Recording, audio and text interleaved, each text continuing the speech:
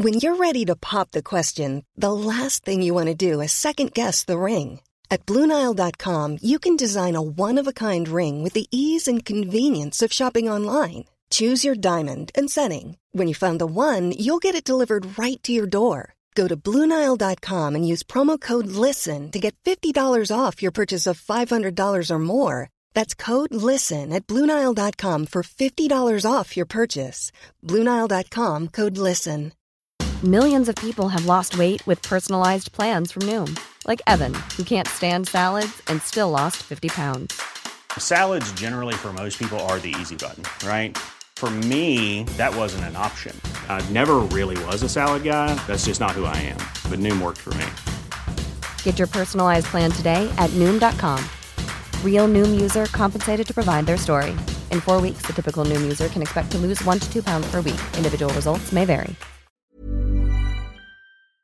Doctor Who does many things brilliantly, and some of those things that they do come before the story even really gets started. With that in mind, I'm Sean Ferrick for Who Culture, and here are the 10 best cold opens in Doctor Who. Number 10, Danny's Demise, Dark Water. This was a shock. Peter Capaldi's first season as the Doctor is fairly dark in parts, because we had been so used to Matt Smith's slightly more upbeat and eccentric Doctor, so that when the 12th came along, the overall dour tone of this first season was a bit hard to get behind. Then, in the first scene of the penultimate episode, we had Danny, who had been set up as Clara's love interest, killed by a car. It was a shock, but also it fits the theme of the series perfectly.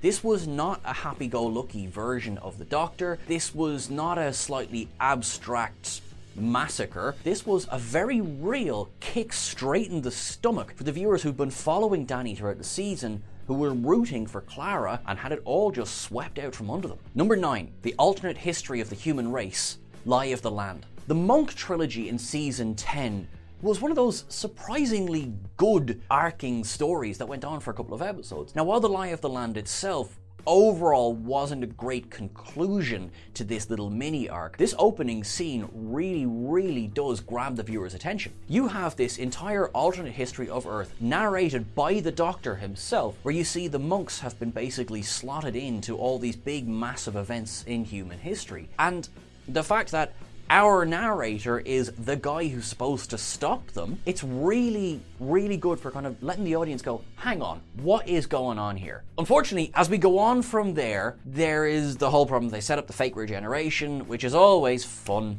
No, it's not. But there is a scene just at the end of the cold open which really stands out, and that's as this monologue is going on around us, as this history is going on around us, there is a woman screaming about how the truth is simply that the monks have only been here for a couple of months, and she gets dragged into the back of a van. It's very 1984, and it's really effective. Number 8, Completely Human, Human Nature. Now, Human Nature and the Family of Blood stand among some of the best of David Tennant's era as the Doctor, and this kickstart into a cold open is it just grabs you and doesn't let go, because what's going on with a watch? Where's the Doctor? Why is he human? What's going on here? It's so pleasantly confusing that we just don't know what's happening. We are completely invested before anything else has even happened in the episode. Number 7, Two Dreams, Amy's Choice. Now, I'll be the first to admit, the first time I saw this episode, I wasn't massively sold on it.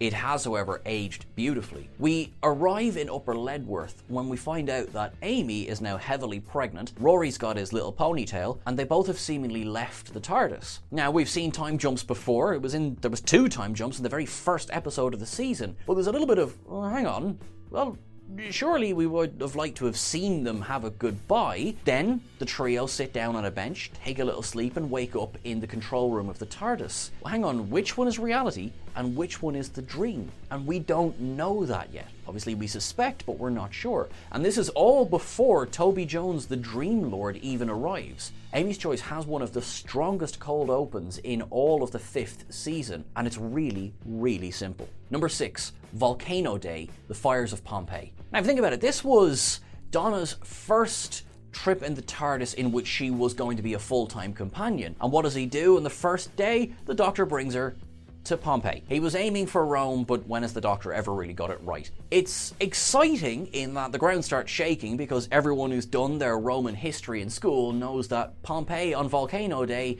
not a good place to be. Get out of there. But this is the opening scene, so what are we going to do? You know, we're getting a whole episode of watching people burn? Of course not. It's really, really, really interesting. Not just because we get both Amy and the 12th Doctor in this episode as well, but also it starts Donna's journey to accepting that there are some things in time that she cannot change. Number 5, the Pandorica opens. Again, the Big Bang. The Big Bang was a very ambitious final episode for Matt Smith's first season, and the fact that it opens with Amy talking to Amy because Amy's in the Pandorica, but Amy's also outside of the Pandorica, but then where's the Doctor because he was in the Pandorica at the end of the Pandorica opens. Yeah, it makes about as much sense as it sounds, but it's a really, really, another one of those really exciting, grabs you by the lapels, puts you up against a wall and says, nah, Stephen Moffat's got your brain now, boy. It is aged beautifully. As Amy says herself, as the Pandorica opens, all right, kid, this is where things get complicated. Number 4, the Doctor's threat, Heaven Sent. Heaven Sent remains probably my favorite Peter Capaldi episode. It is just phenomenal to have this incredible actor delivering what he does in this episode. Now, we've just come off watching Clara face the Raven, and so the Doctor's angry. He is angrier than we've seen this particular Doctor be before, and he opens with this incredible threat to hunt down and effectively make whoever is responsible for this pay. It's quite intimidating. Peter Capaldi and his attack eyebrows really knew how to go straight to the fear center of people's brains. And the fact that what follows after this is among the best Who that has come since 2005 is a testament to just how well it was running on all systems there at that point. Number 3, the planet disappears, Stolen Earth. Now, the end of season 4, it really went out with a bang. And also a broken bottle of milk. The Doctor arrives on Saturday because he doesn't arrive on Sundays. Sundays are boring. Then he goes back inside the TARDIS and there is a one hell of a shake. Suddenly, the Earth is gone. Now, we also have that poor milkman looking up at the sky wondering what he's just taken a drink of, but we also have Rose Tyler returns just behind him with a big ass gun. This kicks into motion some of the most exciting Who of David Tennant's era. It is a fantastic ending for season 4, and it's got about just every guest star you can possibly imagine. It is one hell of an opening. Number 2, the Bootstrap Paradox, Before the Flood. This one breaks brains, but it's also, I mean, it makes sense as far as time travel goes, but this 2-minute monologue by Peter Capaldi is actually not part of the episode it opens. It is a fourth wall breaking explanation of what a bootstrap paradox is. In a nutshell, it's time traveler goes back to meet Beethoven because he's a big fan. He gets there, discovers Beethoven doesn't exist. He then goes, oh, okay, publishes all of Beethoven's music under his own name and becomes Beethoven. So then the question is, who originally wrote the music? Now that leads on into the episode, that question does, but this scene is Peter Capaldi talking to the audience saying, all right lads, it's gonna get a bit confusing, and then he plays the Beethoven's Fifth on a guitar and plays the rock version of the Doctor Who theme. I'm sold. I'm sold. Number 1, a message and a question.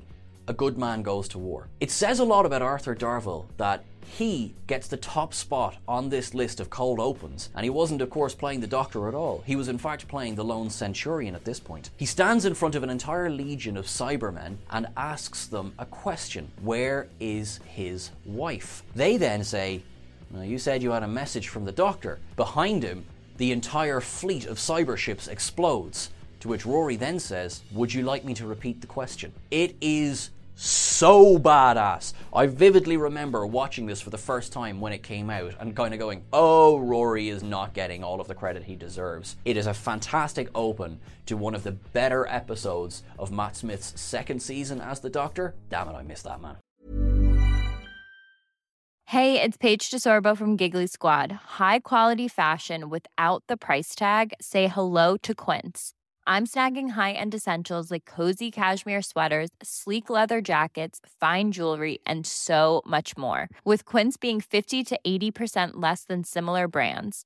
And they partner with factories that prioritize safe, ethical, and responsible manufacturing. I love that. Luxury quality within reach. Go to quince.com/style to get free shipping and 365-day returns on your next order. Quince.com/style. When you make decisions for your company, you look for the no-brainers. If you have a lot of mailing to do, Stamps.com is the ultimate no-brainer. Use the Stamps.com mobile app to mail everything you need to keep your business running with up to 89% off USPS and UPS. Make the same no-brainer decision as over 1 million other businesses with Stamps.com. Use code PROGRAM for a special offer. That's Stamps.com, code PROGRAM. When you need mealtime inspiration, it's worth shopping Kroger, where you'll find over 30,000 mouth-watering choices that excite your inner foodie. And no matter what tasty choice you make, you'll enjoy our everyday low prices, plus extra ways to save, like digital coupons worth over $600 each week. You can also save up to $1 off per gallon at the pump with fuel points. More savings and more inspiring flavors make shopping Kroger worth it every time. Kroger, fresh for everyone. Fuel restrictions apply.